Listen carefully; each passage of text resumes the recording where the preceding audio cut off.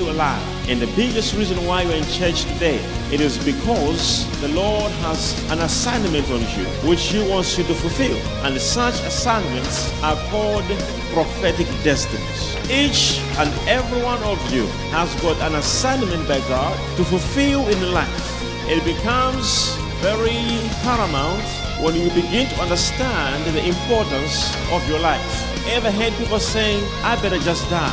Because they don't know why they exist. Each one of you, according to the word of the Lord, the Bible says, the Lord has given us different gifts, for we are the members of His body.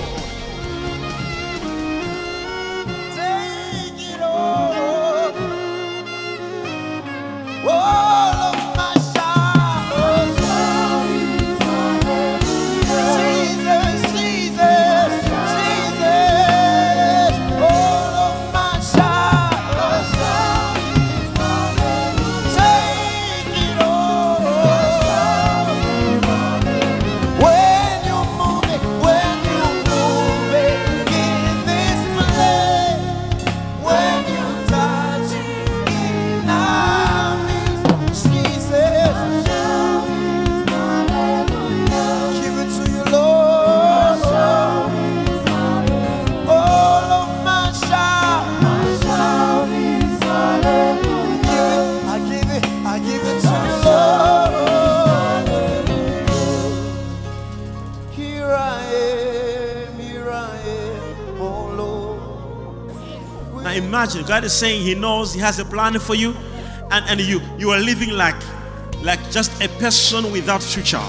Understand the purpose of God. It will help you to live in a certain way. There are some things are requirements. If you are a person of a destiny, you are required to refrain from some certain things. You don't touch this, you don't. You don't drink this, you don't. You don't find yourself in that place, you don't. It's useless to have people who come in church without knowing their prophetic destinies.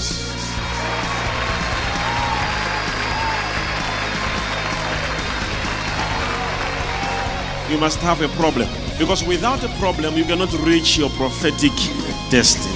Most people are in church today because God allowed a problem to be in them for them to seek Him, and that's why you're here today. God gave you a prophetic destiny, and the destiny could be He wants you to reach a certain level spiritually. You need a prophet. David could not be a king until Samuel anointed him as a king. So you may reach your destiny by having this understanding of meeting a prophet, having a prophet in life. You need a Judas in order for you to fulfill your vision on the cross. You need opposition. Without opposition, you cannot reach your prophetic destiny. I pray for your purity and holiness. I pray that your inner man must be strengthened with might and power. I pray that you should live in harmony and in unity. I pray for your peace, that God should give you peace. I pray for your spiritual growth. And I pray for the revelation of God to dwell in you. I also pray that Christ must abide in you through faith. All the times I offer these prayers for you. I speak to God and I tell God that these things must happen to you.